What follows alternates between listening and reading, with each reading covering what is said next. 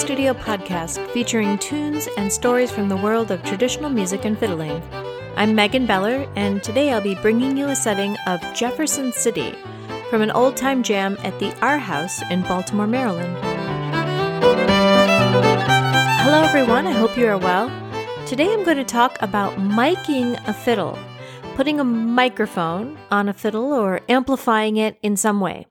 This does mean I'll be talking about things that I don't fully understand, but because I get this question a lot, I wanted to go ahead and let you know what I know and what I could figure out researching this topic and what I use, because what I use works pretty well for me.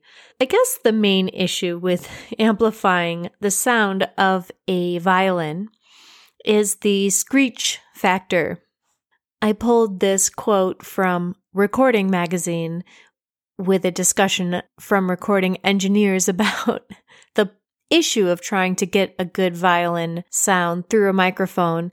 They said, the top plate is tuned to a complex set of resonances which beam out sound in all directions, producing the radiation pattern from hell. I guess that means the violin is difficult to record. Let's talk about the studio, and then I'll talk about miking the violin for a live performance. So in the studio, if you can, miking it 6 feet away is nice. That's how I get the best sound from my violin. Is it has to be a little further away because the bow noise, the kind of grit, the sounds of the bow scraping on the string are pretty loud. But as you get a few feet away and a few more feet away, the bow noise is less and the sound of the violin is more. You can do that in the studio. You can get like a small diaphragm condenser microphone, put it 6 feet away. You can get a nice sound.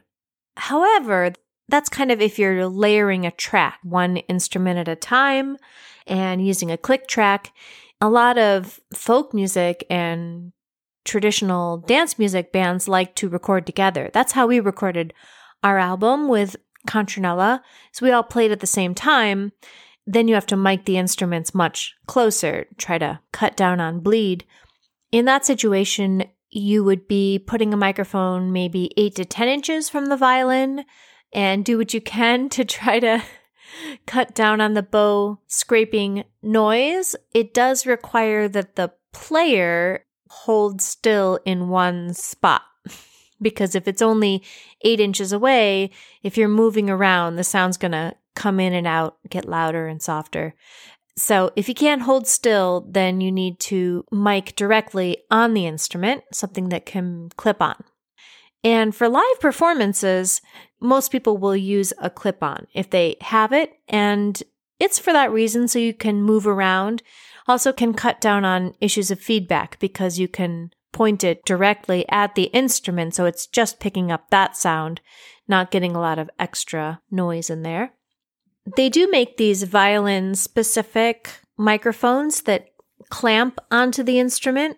I haven't used one, but I checked them out online. They seem pretty good with their little clamp. I've also seen people use the pickup on the bridge. That's pretty common. The piezo pickup, if you do go with the pickup right on the bridge there, you probably want to use a preamp right there on a chair or right next to you by your feet. I use a little microphone that's designed for woodwinds. Mine is an old Audio Technica. They used to make the little clip-on flute mics, and they would make them with a little preamp box. I love that box because I can turn the microphone off right there in my pocket or on my hip to tune and then turn it back on. It does mean I have to remember to turn my mic on myself. I don't think Audio Technica still makes it with the preamp so that you don't need phantom power, but you can get one. Look for the trumpet mic from Superlux. They make one that's pretty similar to what I use. Those are some options for performing. Really small little condenser mics that you clip onto the instrument in some way. Most people's choice. I was surprised for my teaching videos how well just having a lapel mic worked. I'm clipping it onto my shirt collar because I wanted to have a clear vocal talking sound. Then it also picks up the violin. And because it's under the violin, because it's down on my shirt collar, it doesn't really get a lot of the bow noise. It's not like a really nuanced fiddle sound, but I think it works fine for teaching video. I wouldn't record my album that way. The lapel mic it's not terrible. I was surprised at how well it worked. Our tune for today is Jefferson City. This is a reel or a breakdown in G from the Old Time Jam. I found some music for this and some information about this tune on a site from Pete Showman. If you go to showman.org, there's I believe, West Coast musician who transcribes a lot. His website, it looked just like my dad's. There's a certain style of website that was maybe popularized in the late 90s, early aughts. My father, John Wobus, has such a website, and when I was looking at Pete Showman's website, I was like, ooh, this looks just like my dad's. Anyway, I thought his website was great, and I enjoyed looking through his transcriptions. I transcribed it the way we played it at the Jam. This tune is associated with, or maybe written by, Bill Caton, fiddler out of Missouri, African-American fiddler. He was born in 1865, birthplace and parents unknown. Also some confusion about how to spell his name. I guess he was listed in the census with Caton with a C, but I read that he preferred it with a K, and he would spell it that way. Yeah, there's a book or an article written by Missouri fiddler Howard Marshall that talks a little bit about Bill Caton and his career and his fiddling. And I guess he traveled all over central Missouri playing. He would play for dances. He also played on the radio, which, I don't know, from what Howard said, it sounded like part of the reason he could play on the radio was because you couldn't see him. So he may not have been allowed to play as an African-American fiddler, but nobody could see who he was. He played on the radio stations, and so he was well known through that.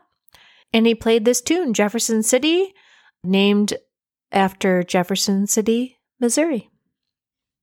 Okay.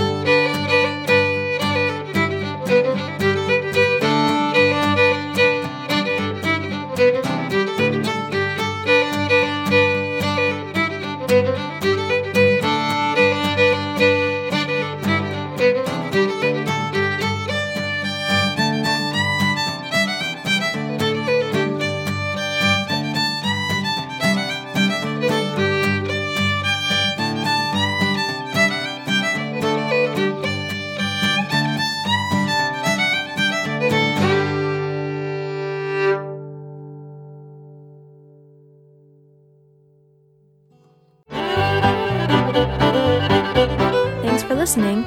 You can find the sheet music for this tune at fiddlestudio.com. You can also find my books and courses for learning the fiddle and get more information about becoming a member of Fiddle Studio. I'll be back next Tuesday with another tune for you. Have a wonderful day.